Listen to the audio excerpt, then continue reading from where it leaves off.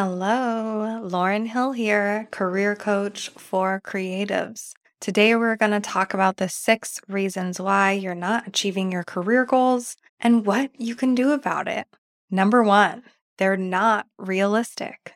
Make it easier on yourself and create a goal that is actually doable with the time and circumstances you have to work with. If you need more help with understanding how to do this, I highly recommend researching SMART goals. The SMART in SMART goals stands for specific, measurable, achievable, relevant, and time-bound. Using SMART goals can also help you measure your progress and hold yourself accountable to accomplish the goals. Number 2, you're focused on too many at once. Narrow your focus down to 3 main results per month. Then brainstorm out actions you'd need to take to create these results. I like to think of my goals as needle movers. Needle movers are the results I want to create that really move the needle forward in my business. Every so often, I check in with myself to make sure my 3 main needle movers are still in alignment with where I want to go. Then I evaluate which actions I need to focus on regularly to achieve or surpass the targets I set for my needle movers. What you are doing is essentially distilling your business down into its essence so that you can stay focused on what matters and let go of tasks that might be clogging up your to-do list. Number 3, your brain is saying you can't. Question your thoughts, period. Let me say that again. Question your thoughts, period. Ask yourself, does this thought serve me to where I want to go? If not, then what could I think instead to inspire me into action? Number 4, you buffer with busy work. This typically happens when you aren't taking time to slow down and process your feelings and become more aware of your thoughts. There are a million different ways to learn how to process your feelings. And unfortunately, a lot of us weren't taught how to do this as kids. So what better time to learn than now? I personally like breathwork meditation, inner child and shadow work, or a good old-fashioned watch a sappy movie and cry my eyes out. Test a bunch of these processes out, try them on, and stick with the ones that work best for you. Number 5, you're afraid of what people will think. The only person's thoughts you should be worried about are your own. Everyone else has the right to think whatever they want to think, and you have zero control over their opinions. Stop wondering what other people think and start asking yourself, what do I think? Number 6, you don't have help. Biggest lesson I've learned in life is how to ask for help. It's okay not to know all the answers. We all need help from time to time. And if you're looking for specific help on your creative career goals, send me a message. Let's chat. My email is lauren@curatedSplash.com. That's LAURIN@CURATEDSPLASH.com. Talk soon. The process of entrepreneurship, it's really simple. It's like I'm only going to generate revenue doing creative things. So it provides a really big umbrella that you can put whatever form of creativity you want underneath that umbrella. It could be an illustrator, a designer, an actor, a dancer, a poet, etc. And as long as you're focused on generating revenue in those creative fields, I consider you an entrepreneur. This is Art Is, a podcast for artists, where we brainstorm the future of the art world and the creative industries.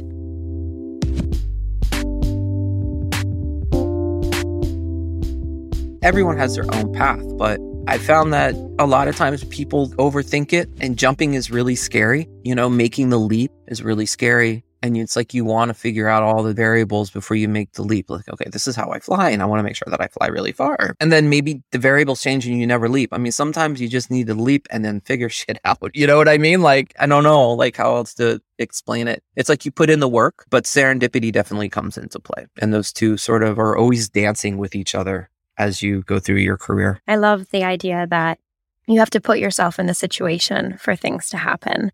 and that, you're never really going to be 100% ready. With just putting in the work, like, for example, I said that I'd never run a business and I didn't really have the nuts and bolts, like the MBA background or, what's a SWOT analysis or how do you run a P&L or like these things that are like really kind of like business 101. But if you're creative, you're never exposed to that. So they're new. But again, it goes back to what did I already have that I could leverage? So I got my master's degree at American University in Washington, D.C. I was living in D.C., back in D.C. at that time. And I found out that because I was an alumni, that I could do an alumni audit for free of a second-year MBA class. So I went back to school basically for free and audited an evening second-year MBA class that was called Entrepreneurship, the Basics of Entrepreneurship, which was the nuts and bolts of putting together like a business plan and running numbers and evaluations and stuff like that.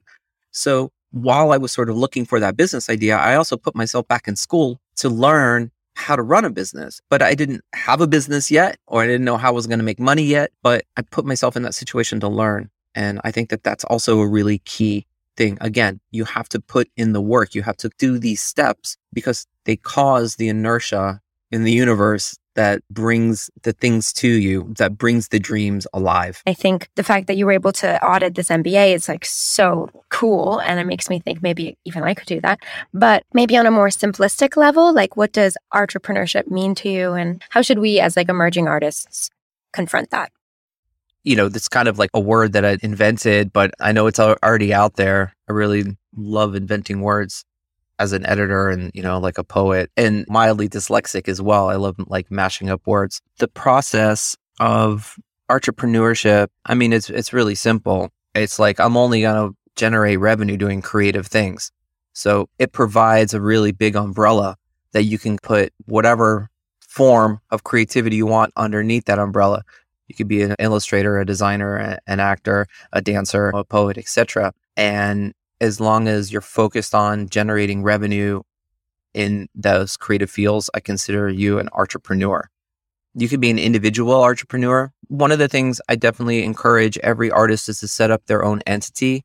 Even if you're a single member artist, setting up an LLC and making sure that you are not commingling your funds. If someone pays you for whatever, maybe it's a commission or you get a gig doing this. I mean, whatever it is, if it's a creative job that you've taken, it's definitely much better if you're invoicing and funneling it through your LLC or your company than as an individual. And that's really the first step as an entrepreneur or any entrepreneur is set up an LLC, get a separate bank account, understand what you need to do from taxes and to separate your creative business from your personal entities. And I think just that step in and of itself also provides this emotional and mental kick where you're like, okay, I have this separation now. This is a thing.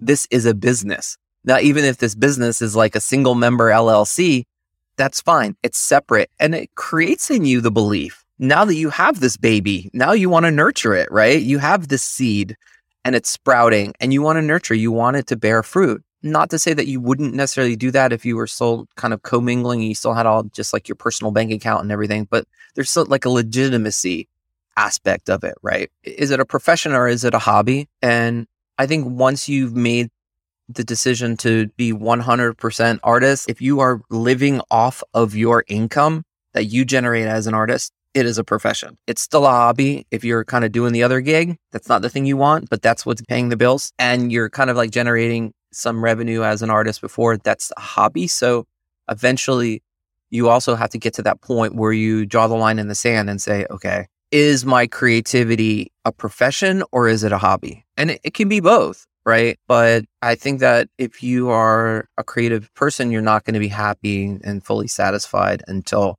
your income is 100% attached to your creativity. And I think that as an entrepreneur, that's the ultimate goal. And then once you get to that, there's also different levels because there's different ways to earn money. And I think as a creative, the holy grail is like you want to be able to get to the point where you're getting passive incremental revenue from the projects that you create. So it's not just you're getting paid for the hours that you're doing. So if you're a designer, it's like, okay, I work for 2 hours on this project design and I'm charging X amount per hour. So I work this many hours and I'm going to get paid this. That's great. But then there's also if I'm a designer and I created this image and I put it on like a stock image photo site or something like that, and now that image is earning me income while I sleep because someone in wherever purchased the rights to it and used it, like that's also a great stage. So I'm continuing that journey as a creative. I've started my businesses, but I'm trying to move my businesses into creating more products like books or artwork that once it's created and it's out there, then that product can be sold while I sleep or hanging out, on a beach somewhere. I really appreciate you actually like breaking all of that down really clearly, because it can be very difficult to understand like the entry point. And that idea of separating your finances, personal from professional, is just such a good place to start. I'm actually in that process right now. And it's kind of terrifying, but it's also really exciting because I've started to depersonalize a lot of decision making from whether or not like me as an individual versus like me as a business. And it's like, well, this is objectively what I need to do as a business, rather than like, oh, like I'm undecided and I'm coming to the decision-making table very emotional and like insecure. And it just clarifies things in a very clean way. And I know that it can be really difficult to do that. And it's hard to get resources on how to do that if you're not based in the US or the UK. I think they can be ambiguous in terms of understanding like taxation and all the financials. I really appreciated that clarification of like all the different segments of running a creative business, because it can be really opaque and hard to access. But yeah, that passive income sounds great. I know. That's the holy grail. I mean, this is like the non-sexy type of things that it's like the work you just got to put in. It's like, okay, I want to set up this entity. I want to have a separate creative business, and that has to be different than me. And, that process has nothing to do necessarily with creativity. I mean, every entrepreneur has to go through that stage. It doesn't matter what your business is. You need to set up an entity, right? So I think as you go through that process, which is not a creative process at all, it really gets you into the mindset of, okay, this is happening. This is a thing. And like I said, once that entity is set up, it's yours. And you'll never feel the same way for a job as you will if it's yours, right? No other person can give you a job, that intangible feeling of this is mine. Only you can give yourself that. And once you have it, I think it really then gives you the motivation to grow it. And how you do, like I said, how you do grow it is up to you. You really have to understand that, what do I have right now in my toolkit that I can use? And you also have to understand that it is not linear, and that the first tool that you use is probably not going to be the thing that gets you to where you're going to be. And again, going back to kind of like that billiards analogy, the cue ball, you got to just hit the cue ball, but it's going to take a couple steps maybe to just get them all into the pockets. Or I think about my journey through Hong Kong, that oddly enough, it was this idea of art jams that was just a random thing that I did that actually, like over a decade later became my business. I didn't move to Hong Kong to like, I think I'm going to like accidentally stumble across a paint and sip concept that in 10 years will become my profession. That's not at all what I thought, right? And it's the same thing with you right now. And the listeners, what you're doing right now is not gonna be the thing in 10 years that you're doing, right? Just face it. And even if it is the thing that you're doing right now, it's going to look completely different in 10 years anyway, just because everything changes, technology changes, and we have pandemics and things like that force you to change anyway. It's a journey, it's a process. And know that the steps that you're taking right now in your creative journey are probably leading you along the way to something else that you can't even imagine and fathom right now, right? But just take those steps. I was wondering if you could tell us a little bit about your journey with art jams through COVID and how you have come out, hopefully, the other side of the pandemic. Yeah. I mean, everyone is still really in this transition, foot in both worlds between what we had before and what we have now, and trying to really figure out what kind of the new normal.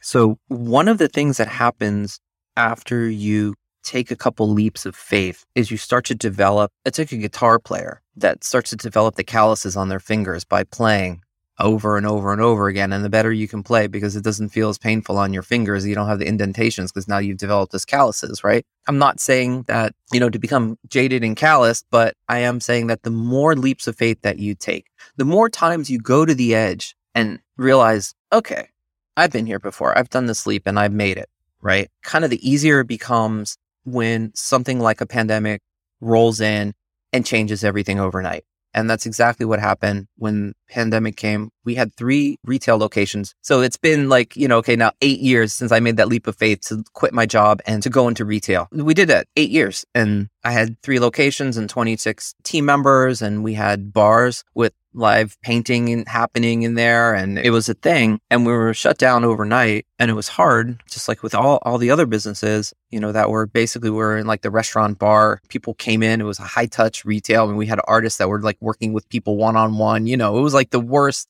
And it was in spring. It was our busiest time of the year. We do so many like groups, like team building, company groups, birthday parties, kids' birthday. We were just like booked up, right? And every single one of those, I would say we probably had like 30 or 40 events like booked over the course of the next 2 months, like March, April. Everyone had a deposit that they paid. So not only were we now closed because the city was like, you got to close, right? But now everyone that we had planned an event with us wants their deposit back. So we have no money coming in, and we have all these, like my inbox is filled with, oh, we're really sorry, but we're going to need our deposit back. So the money is going out. So what do? You can give up, right? And people were like, dude, it's the pandemic. No one's going to care. Like if you fold your business right now, you and most of the other businesses, it's okay. Don't take it personally. Like you didn't fail. And I'm like, I don't know. I think I'm not ready to throw in the towel yet. And there was this thing called Zoom, like I've never heard of it before. I was like, I think people are like using this thing called Zoom, and I think we can do these virtual classes. And, one of the other things, it goes back to this lesson of you use the things that you have already. And because it was the busy season, as a business owner, I was also completely stocked up on inventory because I know that it's the busiest time. So I have double alcohol, double canvas, double thing. I have all the stuff already. So I'm sitting on all of the stuff. So I don't necessarily have to spend more money on things. What I need to do is try to convince a lot of people now to just take art jams virtually instead of coming into the studio. And I'm like, if I can just get 40, okay, I got 40 of these events. If I can convince like 20% of them, 30% of them to just take a chance with us. Like, look, I know the studio's closed. Like all your people are home now anyway. They probably need something to do. We're trying to figure out what this virtual thing is. You can swing by our studio. We'll make little doggy bags with materials. And it gives people a chance to get out of the house. They would come with their mask, and we would like stick our hand out the door and hand them the bag and like wave through the window, and it worked, like we had a couple, people are like, sure, we understand where you are. We want to do this. So we started to do these virtual classes, and it kind of bridged over into where we were able to get some grants and some PPP funding. And what happened is people liked it, right? And we started to do more and more virtual events. And I'm like, this is actually really interesting. Like this could be a completely new business model for us. And people need the paints and the brushes and the canvas and everything. So we were just doing these little doggy bags. And then we had someone be like, well, we have staff in Chicago, or our staff is in New York. So can you ship these? And we had never done any drop shipping. We've never done anything like that. I was like, sure. Again, say yes, jump, and then learn how to go. So I was like, yeah, it was actually an event for 300 people. It was huge, right? And it completely saved us, but I'd never drop shipped anything. So I was like, sure, no problem. I was like, 300 people virtually, that's like really, that's a good amount of money. It was like a $10,000 deal or something like that, right? So I was like, yeah. And then I Googled how to drop ship and then learned how to drop ship, right? But then it became like we were squeezing paint into like the little condiment things that you get at restaurants for like ketchup and mustard. Because in the studio, we had big gallon jugs with pumps. I'm like, I can't send gallon jugs. I need to put them in smaller things. And my son was out of school, so I had him in he was 6 at that time. So I have him in the studio, like squeezing, like working with me on like the chain gang, like putting these paint kits together. And one day I was eating pizza and I realized, wow, a pizza box is actually a perfect delivery device for the paints. It's like stiff on the outside and it fits the canvas perfectly. And by this point, we've been doing a lot of drop shipping. It's been now, fast forward 5-6 months.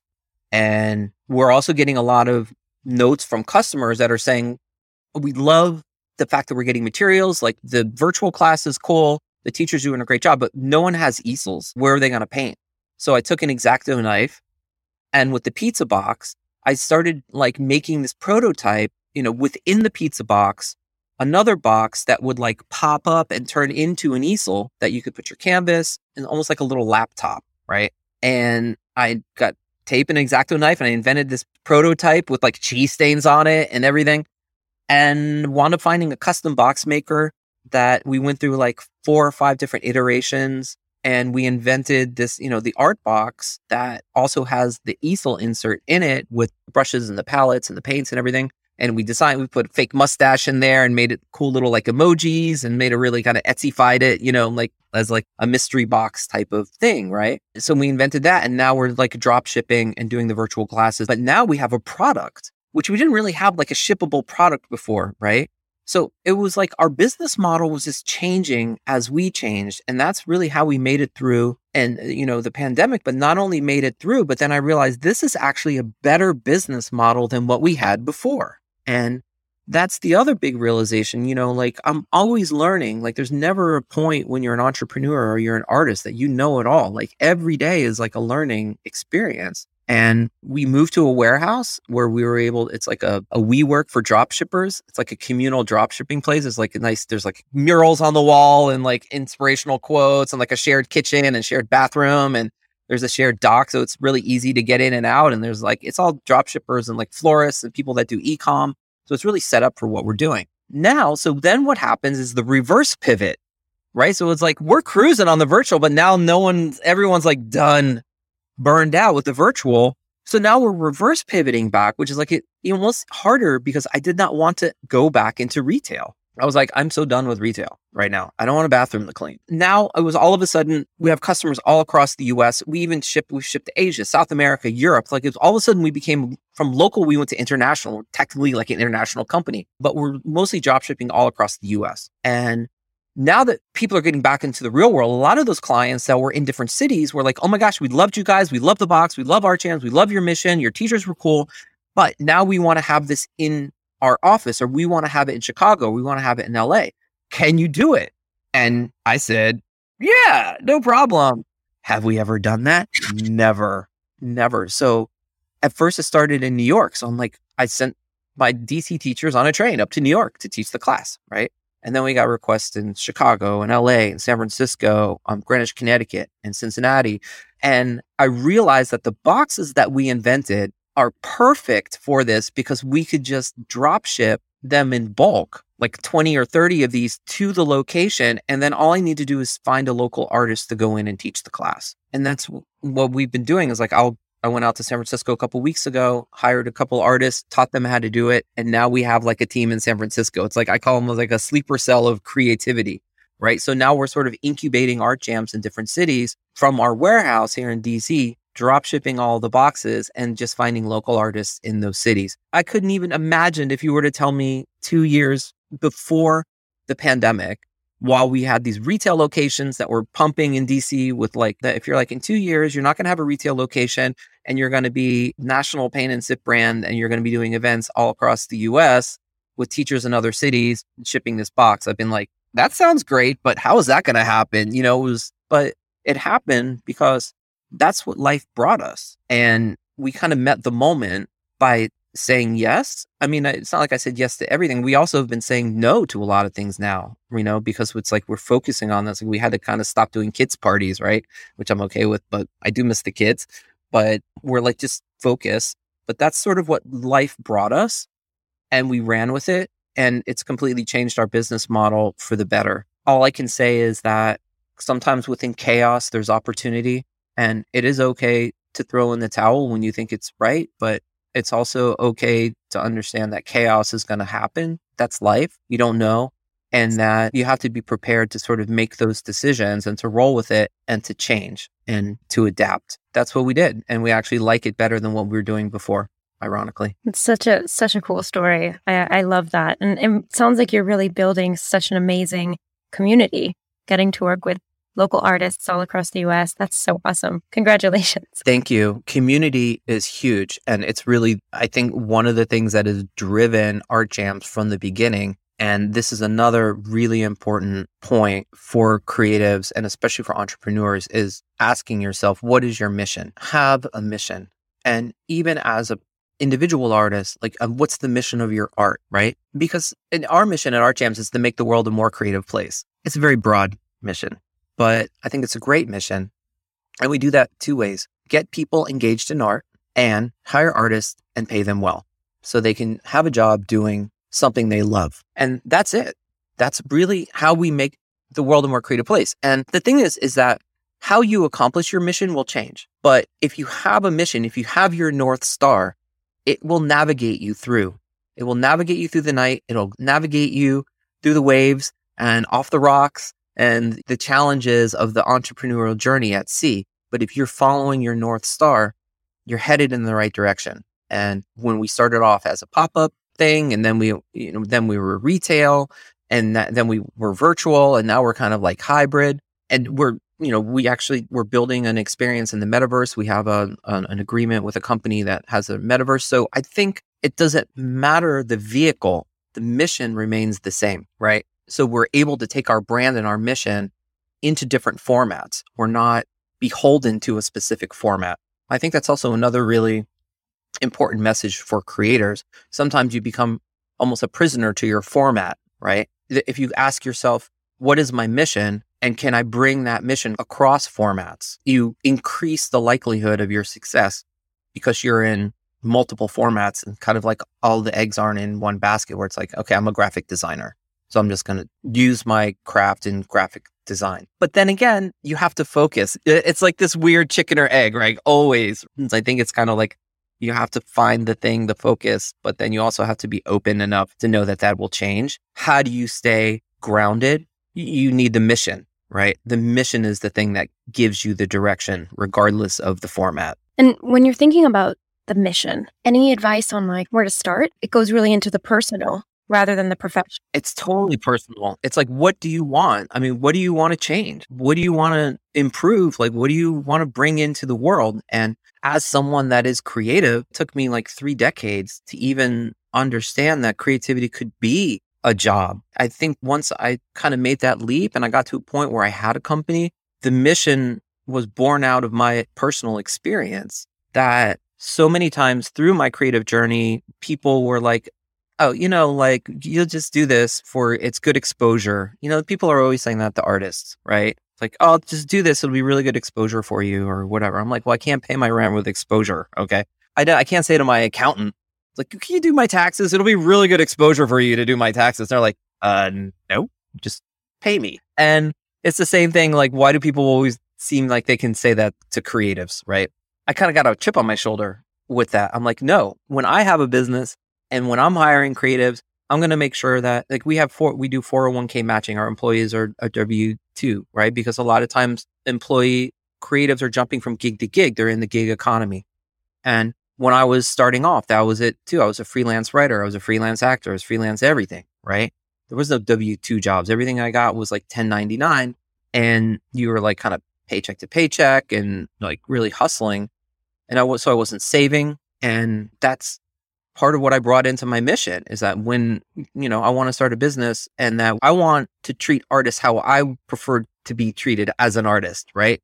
I want to be W-2. I want to know I'm paying in the Social Security. I want to know that I can save for 401k. I want to know that it's flexible, that I can work on my own schedule and my own time, that if I want to work virtually, I can, right? Like, I built a business on how I would want to be treated as an artist, and out of the experience that I had as a creative and how non-creatives kind of treated me while I was, hustling basically. So, and again, it's just really, it was just personal. So I think that everyone has to look at their mission and make it based on what makes them happy, what they're passionate about. I wish you the best with your creative journey, and everyone out there as well that's going through a creative journey. It's a process, but don't give up, because the world needs more art and more creativity now more than ever. You can find my business, Art Jams, at ARTJAMZ. You can find my creator side at Not For Profit. That's KNOT for profit, as in prophecy, art that predicts the future. And my book is called Gen Exiled, Dispatches from an Analog Age. And that's it, Gen Exiled. So those are a bunch of things. If you want to see pictures of me in my garden, because I love gardening, I'm at Mike Genki 3 on Instagram. Thank you for listening to Art Is, a podcast for artists. Please leave Art Is, a podcast for artists a rating and review in Apple Podcasts. It really helps others find us. Also, I would love it if you took a moment to reflect on who in your life might also benefit from listening to this podcast. When you do, please share Art Is a Podcast for Artists with them, so we can continue to grow the show organically and brainstorm the future of the art world together. You can also support the work I do by subscribing wherever you listen and by donating to the podcast. The link to do so is in the episode description. Okay, that's it for now. Thanks so much, and see you next Wednesday.